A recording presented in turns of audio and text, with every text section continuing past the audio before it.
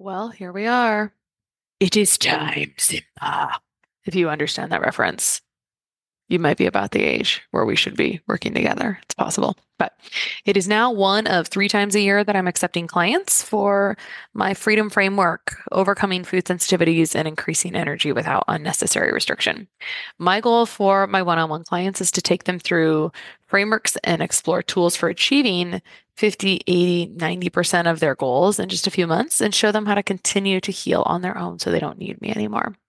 Honestly, I think we're doing great one-on-one work here, helping women that would otherwise be falling through the cracks, thinking that they're just aging, that they're just moms, that they just, and it may be true that they just have stress, when really those stress hormones and their other core systems just really need some serious support and some serious love to serve them for years to come without symptoms. So if you'd like to clear inflammation, eczema, food sensitivities, or improve energy and brain clarity, I'd love to chat with you. You can book a call with me at KristaBigler.com/FSS, KristaBigler.com/FSS, and that link will be in the show notes. Don't set yourself up for a situation where you're just going to give yourself more evidence that you're not good at making changes. Welcome to the Less Stressed Life podcast, where our only priority is providing those aha moments to uplevel your life, health, and happiness. Your host, integrative dietitian nutritionist Krista Bigler, helps health-conscious women reduce the stress and confusion around food, fatigue, digestive, and skin issues at lessstressednutrition.com. Now, onto the show. This episode of the Less Stressed Life podcast is brought to you by the Women's Health Minute Flash Briefing. Now, to get the Women's Health Minute Flash Briefing, which is going to give you everything from hormone info to stress tips to just anything related to women's health, go into your Alexa application and go under Skills and Games and search for Women's Health Minute Flash Briefing. At the moment, you can try to say, Alexa, please add the Women's Health Minute skill, but it's taking a little bit of time to recognize that. So to bypass it, you can go into the app and enable the skill. You can actually go to Amazon too. Go to Amazon and search for Women's Health Minute, the skill, and click on enable if you have an Alexa device. And then you can tell your Alexa to, Alexa, where's my flash briefing? Or Alexa, play my flash briefings, or Alexa, play Women's Health Minute, and it should give you a new flash briefing every Monday, Wednesday, and Friday to help you uplevel your life, health, and happiness. Okay, today on the Less Stressed Life, we have Dr. Sasha Hines, who is a developmental psychologist and life coach and an expert in positive psychology, lasting behavioral change, and the science of getting unstuck. In her private coaching practice, she helps achievement junkies feel good on the inside as their lives look on the outside. As a graduate of Harvard University and a working mom, she's lived life on the front line of the battle with perfectionism. So I'm really excited to get into this topic because I think it's a common thing I've seen in myself. I see it in clients. I had a conversation with someone today, like, we don't have to get everything done. We don't have to be perfect. So I'm excited to hear your take on this and how you do it professionally. Welcome. Hi, so happy to be here. Yeah, so let's talk in about... In the spirit of non-perfectionism, we have construction going on next door. That's okay. So. People really like realistic things. So we'll just say right now, there's construction. Maybe we'll have a giggle if we hear it. It'll be fine. So let's first let's get some definitions out of the way. Tell me what positive psychology is and kind of how you landed there. Mm-hmm. So positive psychology, so loosely, is the study of the correlates and causes of happiness, well-being, optimal functioning, positive character strengths, positive institutions, et cetera. So we're looking at from a wide variety of trying to sort of deconstruct what are people that self-report as being exceedingly happy and thriving in their life. Like what do they have going on in their life that seems to be a consistent theme of people who self-report as happy, and also, looking at people who are exceptionally talented and successful. Like, what do they do that's different than other people? Like what habits have they developed, or what strategies or mindsets or particular ways of doing things that have helped them kind of rise to their ranks and achieve some degree of excellence. And then also just sort of on a larger scale, there's people that also study what we call positive institutions. So that would be, schools, governments, hopefully, and other religious institutions, like things that are a part of creating a positive community. Okay. So it sounds really good in theory. I was thinking about some things as you were talking, like when we're kind of looking at someone else and we think, how does that person do that? Some of those, like if looking at those traits and figuring that out. But maybe we should hear your story, because it sounds like you had to go through a little bit of a process to arrive at deciding to practice this and help other people with this. I read your website. Sure. And so you have a little bit of a backstory too. You have that like typical, like I did these things and things just aren't the way, like they're like not perfect how we thought they were going to be. So tell us your story a little. I think that my story is one of someone who sort of believed that if I worked hard and achieved the things that I was told were important to achieve, and go after them with all my energy, the achieving of them was going to make me happy and make me fulfilled and make my life make sense. And when indeed I did achieve some of those things in my life, instead of having that moment of like, the heavens open and the birds are singing and everything is perfect, it felt the opposite, which is like I'd lost the purpose in my life, which was, whatever it is for people, whether it's like, achieving something professionally or getting into the school in my sort of early years, that was the goal that mattered most to me. But whatever it is, like you've achieved the big thing, and there's this kind of ho-hum feeling afterwards, like, okay, I did that, but now I don't know what I want or what matters. And it's this really funny thing. I have the same brain that I had before I achieved, before I kind of crossed the finish line. So I had a momentary blip where I felt happier, and then it was back to baseline, like back to me, normal me, right? And I think I felt like this feeling of like, hey, I've been sold a bill of goods. Like none of this stuff isn't going to make you happier. And I think I just felt totally lost, and for me, it was applying to college. It was like my myopic focus of my entire childhood was like trying to get into the school I wanted to get into. And then once I got there, I was like, oh, okay, now what? Now what? Yeah. Now what? I'm just the same person. I have the same, anxiety. I have the same dread. I have the same, even my same brain generating not very pleasant emotions, despite my circumstances or my, the sort of facts of my life being different. Mm-hmm. Well, I understand this because one of my core values is achievement, and so I like things to get done. But at this end of the day, we beat ourselves up about things. So, the real picture here is that we're putting something on a pedestal, and a lot of us are doing this. Like, if I just do this, things will be better. If I just have this other thing, things will be better. It's the culture of more, and then when you get more, you're like, oh. Well, nothing, I didn't change myself, so nothing feels different. Like it doesn't feel like I just reached the Holy Grail, because it's almost like we have these unrealistic expectations, I guess, maybe. I don't know. What do you think? Mm-hmm. Well, I think achieving is awesome. And I would say is probably one of my top, whether it's values or just sort of my orientation to the world. Like I definitely am an achievement-oriented person for sure. But I think the way that you do it matters tremendously. So if you're achieving to fill the need, which is a belief like I'm not good enough, or I'm not competent enough, or I'm not smart enough, or,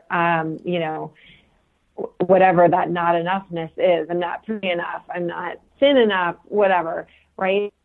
No matter what you achieve, no matter what, number on the scale you get to, or no matter what number of degrees you get, or I can hear all this. Yeah, anyway, no matter what you get to, it's not going to change that underlying belief.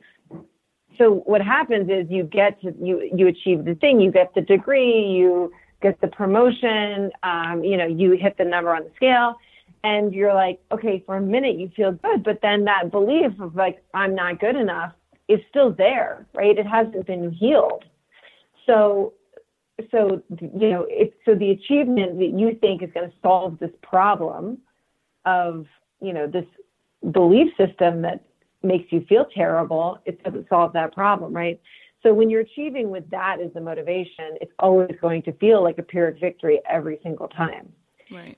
Right. But you can achieve from a different motivation. You can achieve for the joy of achieving, right? For the seeing what's possible and seeing what you're capable of. It's a totally different kind of energy. Yeah, this reminds me of something I heard yesterday that stuck to me. It was actually a podcast kind of by like a yogi who said, getting into your spirit and just talking about like appropriate goal setting and how sometimes I think the stats behind goal setting are problematic, right? Like we shoot really high and we don't always hit that. But really, like when we're making goals, is it what you really want or is it in the spirit of more, right? And so kind of establishing what you want. You were talking about how you got to the Holy Grail, right? You finished your career, you got the degree, but is it really lying in purpose that you felt the discontent? Like you didn't have you realized you didn't have the purpose you thought you did, or if that was your only purpose, is that where things fell short? Is that where people should start their focus?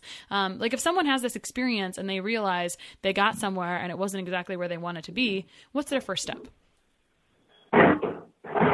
Right. I mean, I think that absolutely a huge piece of it is like, it's the meaning gap, right? It's like not having a sense of understanding, like, wait, why am I doing this, right? Am I doing this because it's externally motivated and I think that somehow it's going to make me, seem more important, which,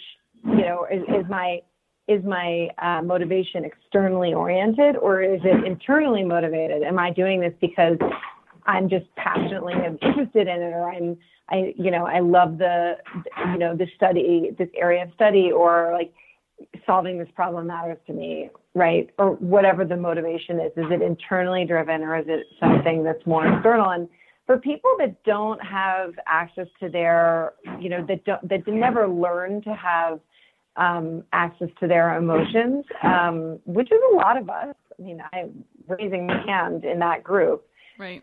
It's hard to distinguish between the two. Between purpose and emotions? If you don't grow up, between internally and externally motivated. It's very hard to distinguish between the two, right? You're like, well, people tell me, my parents, teachers, just like bosses, whatever, colleagues, society, culture, tells me that these are the things that I should be going for. So therefore, that's what I'm going to go for. If you're not, fluent in your own internal emotions and understanding what am I feeling, what's going on in my body, and you're connected to your body and your emotions, it's very hard to distinguish between an externally motivated goal and an intrinsically motivated goal. Yeah. Give us an example of how someone may identify, give us a real life example of that. I follow what you're saying, but just case study or whatever, like for example. Sure. For example, like we're using an academic example, but could be, I'll use me as an example. Both my parents went to Harvard.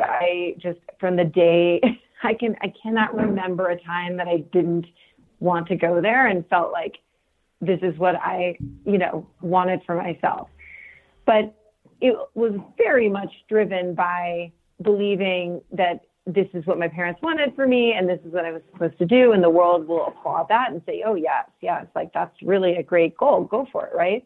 What's not to, right. Not to support in someone wanting to go to a great university.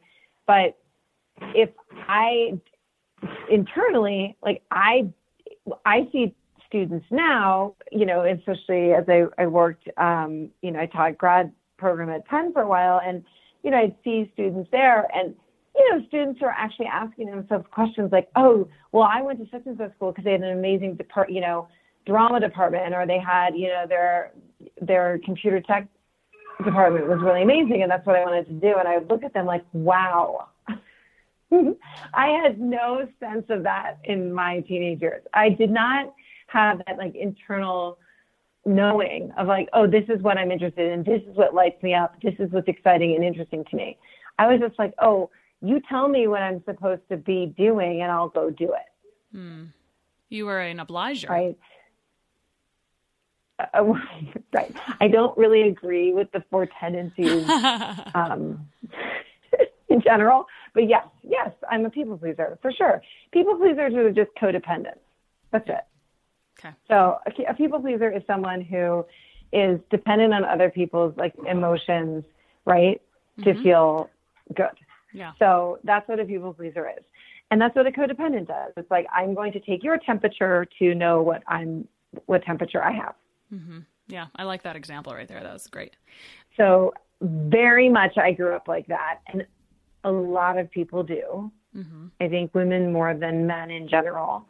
And so for me to be able to distinguish, like, wait a minute, what do I want? What do I actually want? Was very difficult. Right. And I find this to be true for many, many of my clients as well, right? Where they're like, I don't even know, right? It's the beginning of this journey of being able to decipher, wait a minute, what is it that I want? Like, if no one was watching me and no one was paying attention and nobody else was part of this equation, like, what would I actually want to do? Yeah. And sometimes we've just never had the opportunity to be asked this, right? When someone sits down and say, what do you really want? I actually had to fill out a questionnaire yesterday about, like, what do you want your legacy to be? And I think, I don't know yet. I don't feel like I don't know what I want that to be. I kind of want to live currently as well. But anyway, it's sometimes until someone asks you, you don't realize that you don't know the answers to those questions. So it's valid. It's understandable to feel that way.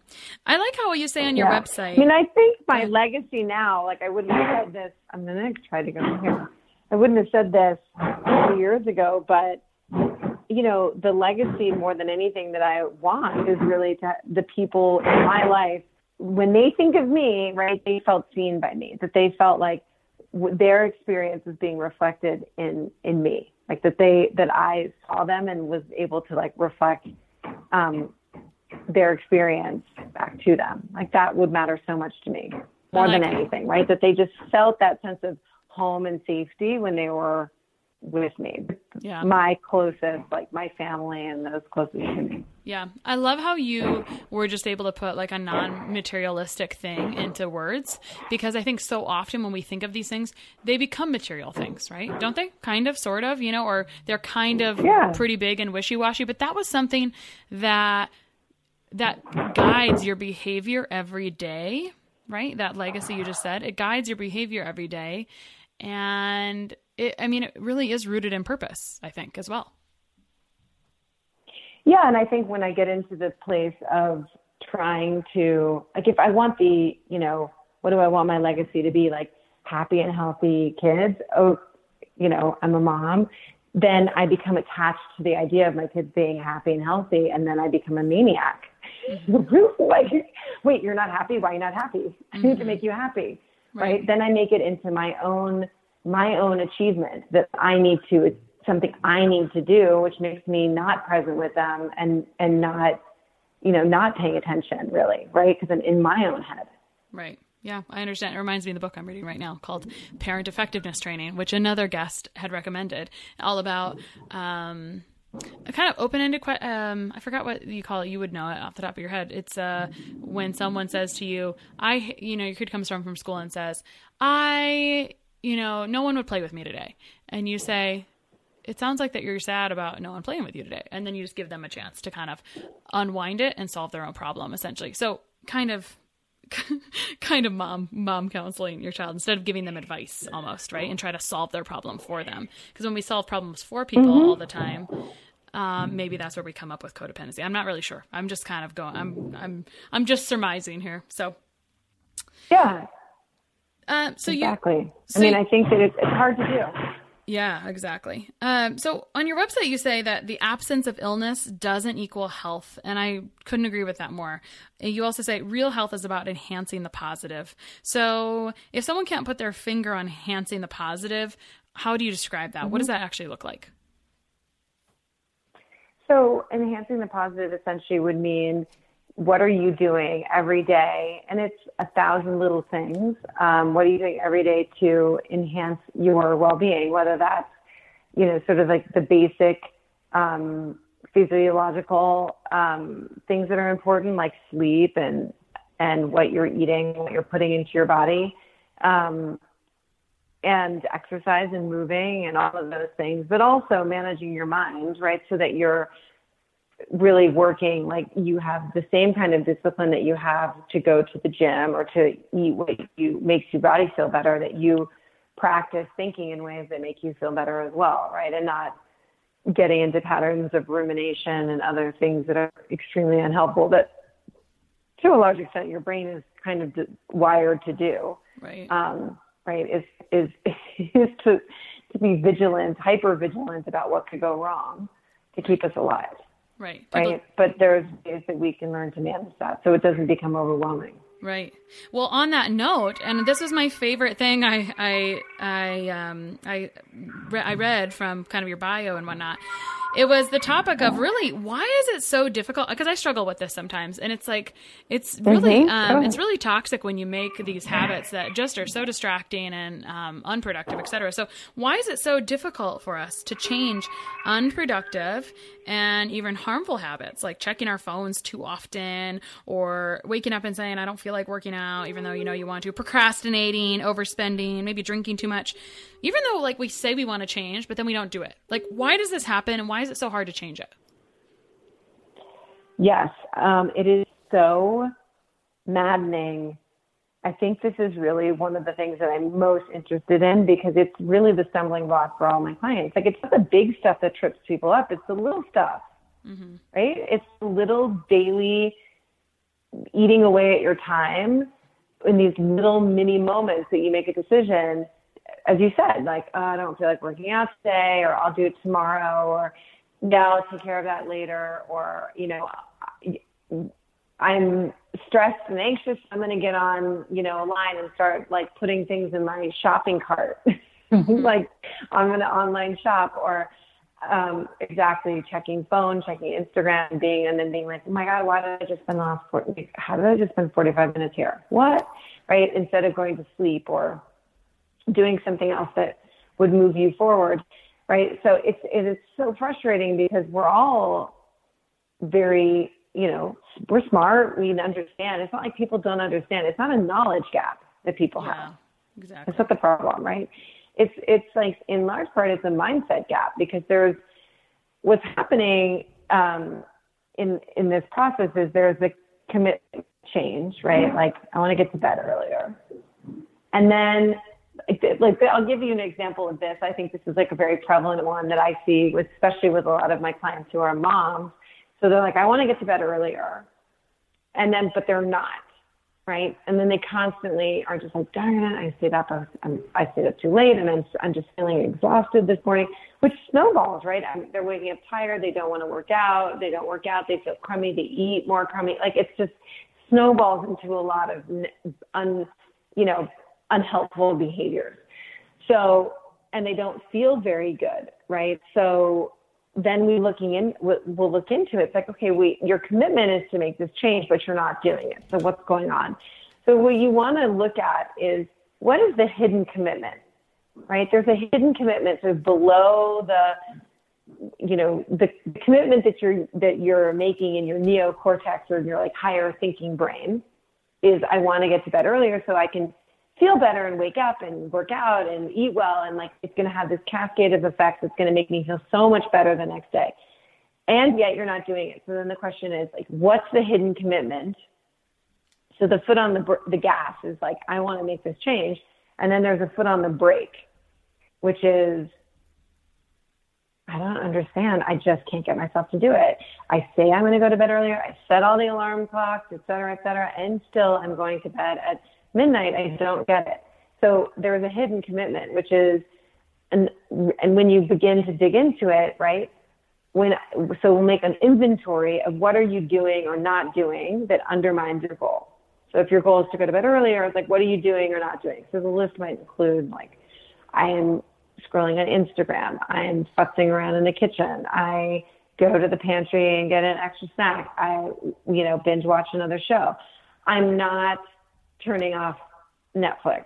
Like I'm allowing it to just roll into the next show. I'm not getting into bed, and reading so that I will like have some peaceful time in my bed so before I fall asleep. Like these are the things they're doing and not doing. Mm-hmm. And so we look at that list of like, what are you doing or not doing? And then begin to ask, like, what is this? If you had to go do those things, right? If you actually had to like do the opposite of what you're currently doing, which would mean all the things that would get you to bed on time, why would that feel awful? Like, what's that like, feeling, right? So instead, like you're sitting there and you're watching Netflix in the back of your mind, you're like, yeah, but I made a commitment to go to bed earlier tonight. And then that voice is like, oh, who cares? Just one night, or, oh, tonight, but I deserve it. I had a hard day, or, right? What's going on? So what we're looking for is what's the belief system that is fueling this hidden commitment? And for, some of my mom clients, it's, this is my me time, right? Like I need time to myself. Everybody wants a piece of me all day, and this is my time to do what I want to do. So there's this like underlying commitment to having autonomy, right? And not being told what to do. Right. I agree completely. So these are the things that are competing. So if you're not addressing this issue, which is, I just put my kids to bed. Now you want me to go right to bed, and I have not a minute to do like some mindless, frivolous thing for myself today. Like that, I don't want to do that, right? So if you don't address that piece of it, you're never going to make headway. You're going to stay in this cycle of like, what's wrong with me? This makes no sense. Yeah. So it actually makes a lot of sense, right? When you look at it from that perspective, like, oh, I get it. This is how you're having me time, and this is what you're calling it, like this is how you're asserting your autonomy. And that's a big question. Like, where else in your life are you not asserting autonomy? Are you doing stuff that you don't want to do? Are you volunteering to things that you don't really want to do? Are you saying yes to, various things that you think you should be doing, but you really don't want to, right? So it ends up being a much larger issue. Well, I'm loving it. I'm actually thinking about someone I talked to earlier today. I feel like this situation is true for all of us in some capacity, in some form, but this particular scenario is very common, very, very, very common, right? So, it feels like you have to figure out exactly the cause for you. What is the competing interest in your time, right? Are you rebelling against going to bed because you haven't had any time to yourself? So then what's the solution for that? Like, if you find that that's the root cause, what is the solution for this person? Is it creating multiple solutions and having them do that? Right. Is that what it is? Well, so in a sense, like so as I said, it's not a knowledge gap. Like everybody knows how to get to bed earlier, right? It could be I don't want to get into bed because I'm having issues with my husband, and I don't want to have that like intimate moment. I want to wait for him to fall asleep. Like these are the things that you need to dig into and find out. Like what's the hidden commitment that's the roadblock here? And it's never just like, oh, I just have a lack of willpower. That's never the reason. Right? It's just never is. It's always some deeper psychological, there's always some like the other deeper psychological reason. And it could just be like, hey, it's the toddler in us. It's like, I want my time. And if that's the case, then, then it's helping them change their mindset so that they really begin to believe, like they can begin to believe and practice the thought that like sleeping is my me time. Mm. Sleeping is my self-care. Sleeping is what I do for myself. Mm-hmm. Okay. Reprogramming the mindset essentially towards right. something 100%. positive. It's never a knowledge gap. It's always a mindset gap. Right. And for some people, it's just getting them to that stage where they can even identify what the true roadblock can be really, really profound. And then where you do have to exert some willpower is you have to go out as a sort of curious social scientist and start to, you know, the belief that like, if I, you know, go to bed right after I put my kids to bed, like, let's say they go to bed at like, you know, 8:30, you're like, I'm going to be in bed by 9 or 9:30. That sounds super early, but most women get up really early and start their day really early, right? So if you're like trying to get to bed earlier, you like older kids, they're going to bed at 9, you want to get to bed at like 10. So you have to begin to change the way that you think. Okay, so I've been telling myself that this isn't, you know, this isn't fair. I want more time to myself. I never get time to myself. I never have any me time. Okay, so all of those thoughts are what's keeping you up later. So then as a social scientist, kind of going out and beginning to test these thoughts, like, are they true? Like, are they actually true? And beginning to take like one of these thoughts, like, if I go to bed, you know, earlier, then I'm not going to have any time to myself. Is that true? Right. I don't know. It might be. It might not be. Right. Right. So then you start to go out and actively, and this is when it's very helpful to have a coach, because then you have someone there to give you feedback who's like helping you stay on it. But being willing to check in with yourself and honestly assess, like, is this thought true or did I just make it up? Right. Yeah. Because oftentimes we want to excuse things that are very valid as not important, right? Yeah. Like, people can go on for years doing that dance of like, oh, I should get to bed earlier, and they don't. Right. Exactly. Which but I will tell all of you, these little things that I will tell you, Sorry, is very damaging on your health, because then you are chronically tired. Your cortisol is a mess. Your hormones become a mess. I mean, this is your primary piece of where you do your healing. So it's not really negotiable. But I understand what you're saying. So true. So true. In fact, I remember when I was writing my dissertation and I was chronically sick. I had like, you know, I was getting sinus infections all the time. And I went to this doctor who was a functional MD. And, you know, I want him to, honestly, like, I want them to tell me that I've got something seriously wrong with me, because then I could label it, right? Like, I have a thyroid problem, or like I have, you know, something wrong, and then I can address it. And when all said and done, the doctor was like, I think you're just not getting enough sleep, right? It was like, it was so obvious. Right. You almost feel bad or dumb, but what you really needed was for that person to give you permission to explore that avenue, right? Because you felt like you were such an achiever that you didn't have time to sleep, right? You just, I mean, you're just too important. You know, you're above it. Just get it done. I mean, there's a reason there's a reason your body got sick. It wanted some rest. Right. And it's so funny because, like, you know, I don't know if you relate to this, but like, a part of me totally would have rather had like a real problem than have someone tell me that I need to go to bed earlier. Right. People say that all the time. people say that. I'm like, I wish it was this instead too. But I mean, it can be multiple faceted, because once you stop being able to repair and have good sleep, then yes, other things do start going wrong, right? But you cannot make a substitution for sleep. It just doesn't work. Like, there is a reason we are spending a third of the day with our eyes closed. It is a necessity. So that's it.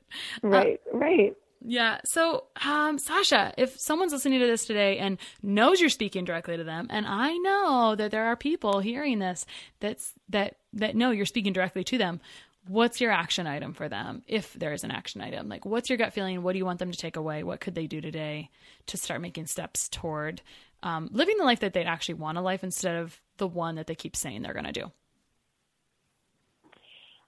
I mean, first and foremost, I would say there's nothing wrong with you. Like, I think that it's just so easy to go down this road where, like, this catch-all, like, I just don't have any discipline. I just don't have willpower. You know, I say I want to do this and then I don't go after it. It's like, that is not the problem. It's never the problem. Like, it really is not the problem. Just being willing to explore, and often it means being in a room with another person to explore these, you know, these sort of deeper layers, and trying to understand, like, why, because there's always a benefit to the hidden commitment. Your psychological system works like your immune system. So just like we try to fend off and fight off viruses that are in our system to keep us healthy, right? Our body is constantly every day fighting off bacteria and viruses so that we stay healthy. Your psychological immune system is doing exactly the same thing. So it's going to be fighting off anything that it thinks is threatening to homeostasis. Right. So that is the system that's actually going on. Like that's, we call this immunity to change. So your psychological immune system has got you locked in a pattern that it doesn't feel good, but it feels familiar. So it's being willing to take that little step towards the discomfort and the anxiety that's produced when we make a little bit of a change. Change is so hard, and being able to just recognize it is so difficult. There's nothing wrong with you if you're having a hard time making changes. Exactly. you are doing it. It's working exactly as it's supposed to work. So just, being willing to, whether it's hiring a coach, being able to have, going to a great therapist, having that person who's going to help you pull apart the pieces of this sort of the jumbled mess of thoughts in your head and the sort of the belief systems that you have that you're totally unconscious of that are driving your behavior without you even recognizing it. Yeah. Having someone help you point out that can be very critical. I mean, I would say that the times I move the fastest is when I have someone telling me what, having someone help me unravel that. So, sure, absolutely. And and the other thing I would say and I think is so important too is do not set yourself up for failure, right? If you're really not, you're sort of kind of committed, kind of committed isn't going to do it. So don't set yourself up for a situation where you're just going to give yourself more evidence that you're not good at making changes. Yeah, I like that. That's good advice. Dr. Sasha, where can people find you? On my website, so www.drSashaheinz.com, and also on Instagram, the same handle, Dr. Sasha Heinz. Instagram is my only social media outlet, and I just think it's fun. So yeah, come hang out with me there. Perfect. Great. Thanks so much for coming on and reading people's minds today. Hopefully you've inspired some action. Oh my gosh. And thank you for helping me get over my moment of perfectionism and not worrying about the sound. So thank you. Yeah, absolutely. We all need to be reminded of things we preach. So exactly. One of the best gifts you could give us at The Less Stress Life is your feedback. We are paid in podcast reviews.